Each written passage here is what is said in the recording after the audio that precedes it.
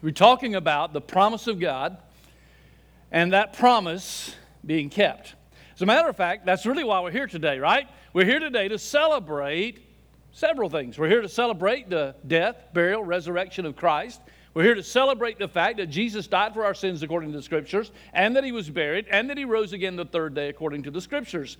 But maybe more importantly, or as importantly, we're here to celebrate the fact that that resurrection became the exclamation point in God's promise. And God promised to fix what is broken. The resurrection of Christ is the emphasis of that. It's the emphatic done. It is finished, He said on the cross, right? Because it's done. Promise kept. Well, maybe you were like me. I don't know. Some were sad. Some were mad. Some were just pretty apathetic. It didn't really matter one way or another. But it was a little sad for me to watch the news on Monday, the beginning of Holy Week, and watch the Cathedral of Notre Dame engulfed in flames. It has nothing to do with theology necessarily. It has nothing to do with what you think about Catholicism or their thoughts or their beliefs or whatever. It has everything to do, though, with history and culture and watching that building that took centuries to build go up in flames. And to just think of all of the art that's in that place. Some of the art they were able to save, but much of it was damaged or gone. To think of the history that takes place in that building. Maybe it didn't bother you, I don't know. But it bothered some people because, interestingly enough, when the president of France announced that he would rebuild, or they would rebuild the cathedral, he set up a fund, he set up a charitable way of giving to repair or recover what was lost, to fix, if you will, what was broken. Amazingly, in a 24-hour period, they raised 800 million euros, which is equivalent to around $900 million, 24 hours.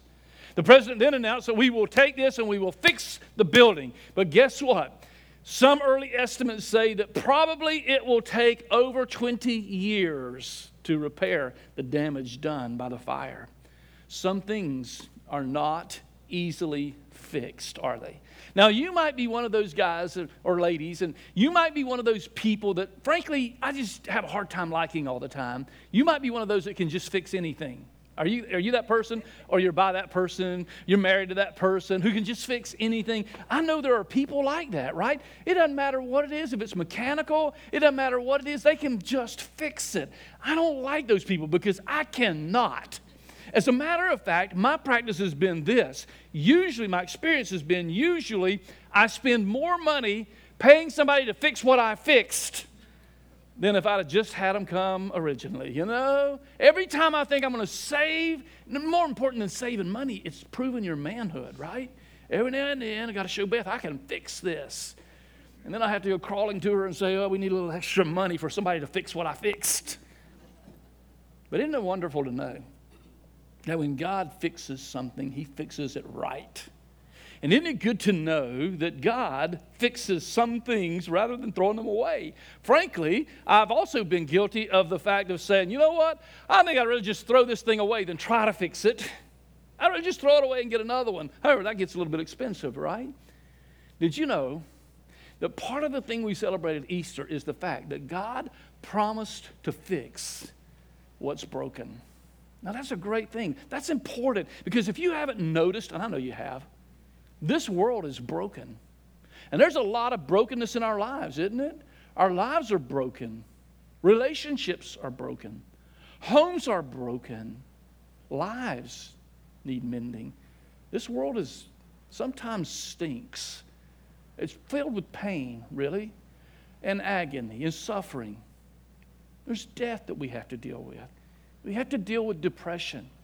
We have to deal with sickness. We have to deal with things that seem unfair. We have to deal with justice and injustice and hatred and strife. And frankly, there's times when the world is clearly broken. Maybe your life is broken. Maybe your world is broken. Now, there are some people here today who probably think, well, Pastor, my life's going pretty good. Well, thank God. I'm glad of that. But just brace yourself. Because in general, the world is broken. Now, it's broken, and God can fix it. But here's the good thing. Not only can God fix it, He did promise to fix it. And we're here to celebrate the fact that He put His stamp on it and said, it's fixed. Now, what am I talking about? All right, go with me in your mind all the way back to the beginning, right? To understand the brokenness of this world, you have to go back to the beginning.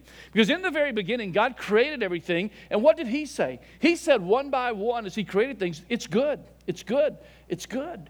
God had created a perfect world and a perfect environment. Listen, don't give Him the bad rap for the mess our world is in. As a matter of fact, He created it perfectly. I mean, so perfectly that rain wasn't even needed for things to grow. Perfect. Can you imagine the perfect temperature? God took Adam and Eve, the man and his wife, and put them in this garden paradise where everything was perfect. The peas always grew. The corn always produced. Everything was wonderful. Everything was good. The temperature, I still hadn't figured out that. God is all wise. How He ever got the perfect temperature for a man and a woman, I don't know. I don't know how that happened. But somehow this perfect world existed. But something happened that broke it. You remember? God said to the man and the woman in this perfect paradise, I'm giving you all of this to enjoy. Only one rule. Now, how many of us would just love to go through life with one rule, right? Well, you had to obey more than one rule just getting to church this morning, right? You speed limits, stop signs, red lights, all those things. Well, we got so many rules. I don't even know how many we can count. The most religious of the religious Jews had these massive number of rules to keep, and yet God said to Adam and Eve, yeah, one rule. Of all the trees here, of all this fruit, everything is yours. Just don't eat the fruit of that tree. One tree out of how many multitudes? Just one. Now, isn't it amazing that they couldn't even keep one rule? That's not surprising to me, because typically we have a hard time. If you say, hey, wet paint, don't touch. Come on. Am I the only one? No. You've touched it before, right? One rule. But Adam and Eve took the fruit, and when they did, paradise was lost. And from that moment, the world was broken. Now, I can show you all of that in Scripture, but I want to just take you to what happened right after that moment. And I want you to see the incredible truth that at the moment of the fall, God immediately promised to fix it. He knew where the fire started. They're still trying to figure that out in Paris, right? But God knew immediately where the fire started. He knows immediately how to fix it. And He started the process immediately by making a promise that one was coming to the world who would fix the brokenness the world. So I want to use as my text this morning Genesis chapter 3. So if you have a Bible or it's on your phone or your tablet or wherever, follow along, or you can follow on the screen. It'll be up here to help you as well. Genesis chapter 3, and let's begin reading in verse number 8, where the fall has just taken place. They've just committed this sin. They've just rebelled against God, think we got a better idea. You know what I'm saying? And so now look what happens. In verse number 8, we read this. Then the man and his wife heard the sound of the Lord God walking in the garden at the time of the evening breeze. Now, isn't that interesting? Here in the beginning, God just walked among the man. There was no fear of God. Wouldn't that be neat? I think all of us have at one time or another had a fear of God. There was no fear. They just communed, just walked with each other like we do. But something happened. Watch. This day, when they heard God came, and watch this, they hid from the Lord. They hid from the Lord God among the trees of the garden. Now, frankly, this is one of the most humorous chapters in the Bible. There's just so much here that just causes me to get a little humorous, little LOL moments here. You know, first of all, how ironic. Who can hide from God, right? How do you hide from God? You're going to hide by, I don't care how big the trees are. I don't care how thick the thicket. Yeah, God comes walking through the garden, and they're going to hide. Now, at first, that's a little humorous to me, and then secondly, it's like, oh, wait a minute. We do that all the time. we try to hide from God. We hope God didn't see it, you know? Yeah, we didn't see it. I never will forget hearing the story of a man who was just plastered one day, just plastered, laying in a ditch, just didn't know what was going on. And a pastor came walking by, and the guy said, "Preacher, will you please pray for me?" And the pastor looked at him and said, "Well, I can see you're in pretty bad shape. I'll pray." And so the man said, "Thank you." And they sat there, and the pastor began to pray, and he said, "Dear God, will you please help this drunk?" And he said, whoa, don't tell him I'm drunk. Well, how many times have we done that, right? Well, don't tell him this. We hide from God. I'm sorry, that was a poor one. Anyway, verse 9. So the Lord God called out to the man and said to him, "Where are you? Adam, where are you?" And he said, "I heard you in the garden, and I was afraid because I was naked. So I hid." Now, they've been naked, right? And that's another whole message, another whole story. I'll just give you something for your kids to ask you about when you get home. Okay, so he says they were naked. "I heard you in the garden. I was afraid because I was naked, and so I hid." Then he asked him, "Who told you that you were naked? Did you eat from the tree that I commanded you not to eat from? Did you break the one rule? I only gave you one. Did you break it?" The man replied, "It's the woman's problem. It's her fault. The woman you gave to be with me, she gave me some fruit from the tree and I ate it." And hence men have been using that excuse ever since, right? Her fault. If she'd just told me, I would have turned where I was supposed to, and we wouldn't be lost right now. You ever heard that one? If she'd have just told me, if it's her fault. Well, but no, wait a minute, ladies. Before you stick her too much, look at the next verse. The Lord asked the woman, verse 13, "What is this you've done? Is it true?" The woman said, "The devil made me do it." Well, it reads a little different in your Bible, but that's basically what it's saying. This serpent deceived me and I ate. It's his fault. The devil made me do it. Have you ever heard that? Flip Wilson was the first one I ever heard use that phrase and coin that phrase and use it in a funny way. The devil made me do it. And we've been doing it ever since. Everything that happens, we blame on the devil. Now listen to me, the devil is an enemy. He's a roaring lion seeking whom he may devour. I understand all that. But let me tell you something. We give the devil way too much credit. Most of the time, it's not the devil. Guess who it is? Y-O-U. The devil made me do it, she said.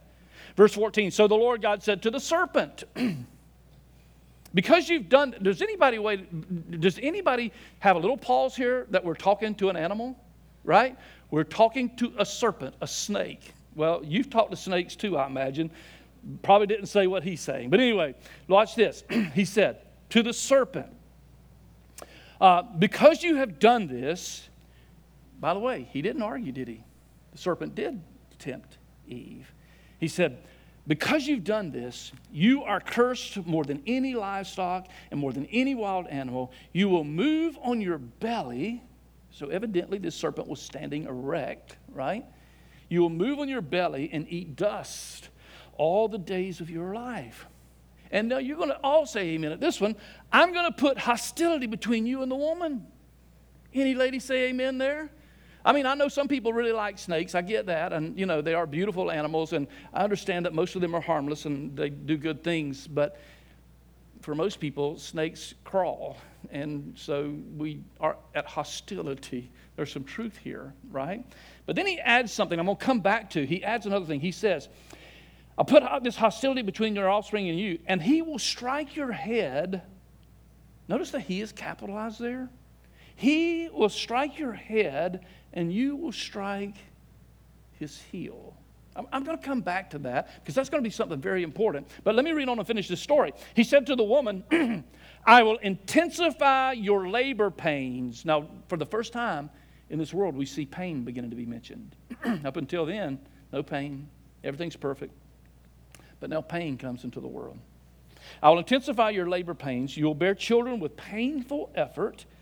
Your desire will be for your husband, and he will rule over you. And he said to the man, because you listened to your wife, I think I'm going to just not touch that one.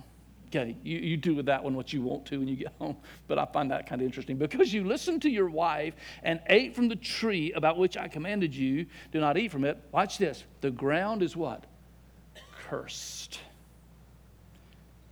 The ground is cursed. Now, would you please see something? I don't have time to really build on this right now. Maybe we can later. But he says, because you listen to your wife, do not eat from it. The ground is cursed because what? Of you. You will eat from it by means of your painful labor all the days of your life. Because of whom? You. So can I just say, I wish I could unpack this more. There's more to it, I know, than this simple statement. But may I just say that all of this stuff, this brokenness that we tend to blame on God, God says, no, it's on you. This is all you. I'm talking about those moments when we say, why would a loving God this? Why would a loving God that? No. It's not the loving God. It's the brokenness of sin and the death of sin. It is this curse that's been talked about. This world is broken. No longer perfect environments. No. It's broken, he says, because of you. Now watch this. He says in verse 18, it will provide thorns and thistles for you, and you will eat the plants of the field. You will eat bread by what? The sweat of your brow until you return to the ground. Now here's a wonderful promise. Until you return to the ground since you were taken from it. For your dust, and you'll return to the dust. And Adam's thinking, I thought we would live forever. What's this? You remember I said that in the day you eat it, you will surely die. Now it's interesting to me because we find in Scripture that death begins to enter in at this moment. And in fact, in chapter 3 of Genesis, we're going to see two deaths immediately. The first is the death of Adam and Eve. Now, first they died spiritually, right? They died spiritually. There was a separation between God and man. You see, that's what sin does. Sin separates us from God. That's what sin does. Sin puts a barrier between us. You see, sinful man cannot approach holy God. In fact, the Scripture says that God is angry at sin every day. And that there is a holiness, a protection of His holiness because sin cannot be in His presence. There was a spiritual separation between God and man. There was no way anymore for man to reach to God. In fact, fellowship was broken such that later on, you know what we find? We find that God kicked them out of the Garden of Eden and put two angels, two cherubim, two holy creatures to guard the way of the garden so that man could not pass. What's all that mean? It means that God was saying, I'm sorry, but you died spiritually. Romans says the same thing. The New Testament says the same thing. It says because of our sin, we are separated from God. He died. But you know what? It's also interesting. Read chapter 4 of Genesis on your own time. Maybe go do that this afternoon, maybe later. You know what you find in Genesis 4? Interesting, what you find in Genesis 4 is it has this listing of men. And here's what it says after each of those men. And he died. And he died. And he died. And he died. Every man mentioned, it says, and he died. Why? There's a point. God kept His promise. In the day you eat it, you will die. And this world is broken. And so he says in verse 20, the man named his wife Eve, which means living. Isn't that interesting? Oh, man, I only have a few minutes. I can't dwell on this, but think about this a little bit later. Isn't it interesting? He named all of the creatures, all of the beasts of the field, except the woman. When Eve was presented to him, he just said, wow, that's the one I've been looking for. But here, at this moment, after pronouncing this curse, he names her Eve, meaning living. Because it says, she what? Because she was mother of all the living. Now, I said there were two deaths. Okay, there was the death of Adam, or Adam and Eve will put them together. But then there's another death that occurs in Genesis 3 also. Look at verse 21, and I think you'll see it. The Lord God, it says, made clothing. Remember, they're naked. They're ashamed. So the Lord God made clothing from skins for the man. Skins. What kind of skins? We don't know, honestly. You know, in my poetic world, I would make it a lamb, but we don't know that. Could have been anything, but God took an animal of some kind, and the animal died, and the skin of the animal was made into clothes, and He clothed the man and his wife. God clothed them. God took the initiative, took an animal, can I use this word? sacrificed the animal so that the man could be clothed. Well, hold on just a minute. There is so much good stuff there. Because you see, that started something very important that we see in Scripture. And we see a principle that runs all through Scripture. And the principle is this. We see over and over again the innocent dying for the guilty. Wait a minute. The lamb, the goat, the deer, the buffalo, whatever it was that died, he didn't do anything wrong. It was Adam that did wrong. It was Eve that sinned, not the animal. So the innocent animal had to die to cover the guilty man. You don't have to be real smart to figure out that one, do you? Here was where God was demonstrating the beginning of His promise. He said, I'm going to fix it. And one day, I'm going to send an innocent sacrifice who's going to die for the guilty of this world. And of course, He's talking about Jesus, the innocent dying for the guilty. Why? So that He can clothe us in righteousness. Whoa! What an incredible thought that God would die for us. And so He clothed them with skins to provide this way. So now let me go back to verse 15, because here's where this is going to set up the rest of where we're going for the next 2 weeks, and yet very important to see today. Look at verse 15. He says there, I will put hostility between, this is when He's talking to the serpent, remember? He says, I'll put hostility between you and the woman, and between your offspring and her offspring. And then He says this, He will strike your head, and you will strike his heel. What in the world does that mean? Listen, did any of you see The Passion of the Christ, that movie? You know, my favorite scene in that movie was when the serpent came out, and it stomped on him. Watch this. Here is the first promise of God. I'm going to fix what's broken. I'm going to send one, a Messiah, a Savior. And you, the serpent, now He's not talking to the snake, He's talking to Satan. He says, you're going to bruise his heel. You're going to nip at his heels. But he's going to stomp your head. That's exactly what happened, isn't it? Remember when Jesus came to the earth and Satan was after Him? Remember? Nipping at his heels. It does say that Jesus was wounded for our transgression. He was bruised for our iniquities. It tells us that He did indeed suffer striking at His heel. But watch this. When Jesus went to the grave and everyone in the wicked kingdom celebrated, they missed one thing. 3 days later, He would rise. And when He rose, He crushed the enemy's head. It's done. He's finished. The enemy, Satan, is cooked. He's toast. He's done. It's finished, Jesus said. What's finished? The promise of God made all the way back in the beginning. Kept. Promise kept. Now, what does that mean for us? That means that for us, we can have reconciliation with God. It means for us that we can be fixed. And what's broken in our lives can be fixed. Your marriage that's broken can be fixed. Your life that's broken can be fixed. Your emotions that are broken can be fixed. We can be fixed. That relationship that was broken with God can be fixed. And we can have fellowship and we can have companionship and partnership with Him every day. And we can walk with Him and talk with Him just like Adam and Eve in the garden. Why? Because His promise was kept. Here's the last thing I want to say. To kind of just put a takeaway, a bow, maybe if I could, on the whole thing. Remember this thought. Jesus was broken to keep the promise. The only way God could keep the promise that was made in the garden years ago was for Jesus to be bruised, beaten, and broken.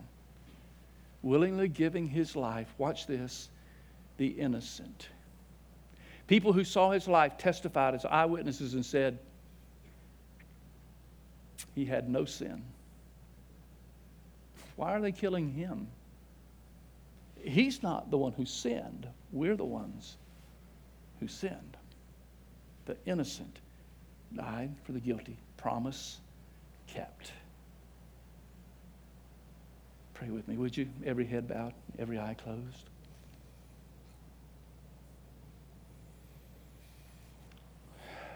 Lord, thank you for this reminder that you came to fix what was broken. And I'm so glad, dear Lord, that you did not decide to just throw us away or to abandon our world in all of its sin and death, decay and death, suffering and sorrow, pain and depression. But you decided to fix it. And God, we're here today to celebrate the moment, the day when you kept your promise. And Jesus burst forth from that tomb victorious over sin and death, over our enemy Satan, and said, "Come to me, all of you who are weary and heavy laden, and I'll give you rest." Thankful for that day when Jesus burst from the tomb and said, "I'm the resurrection and the life. He that believes in me, though he dies, will live." You see, that penalty of death still rules and reigns, and we die.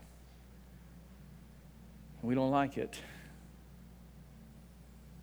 But death now may well usher us into the presence of the God of heaven. Why not cry out to him today?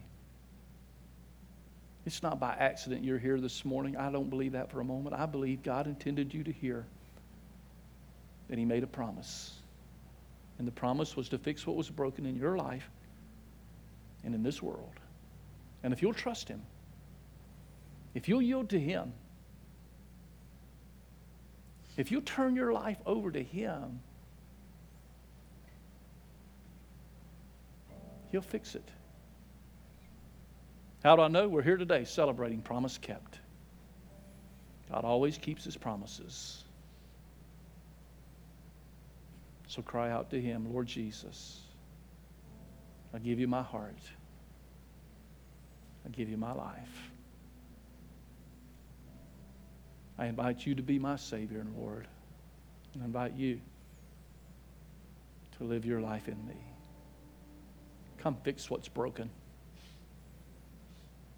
Thank you, Lord. Amen.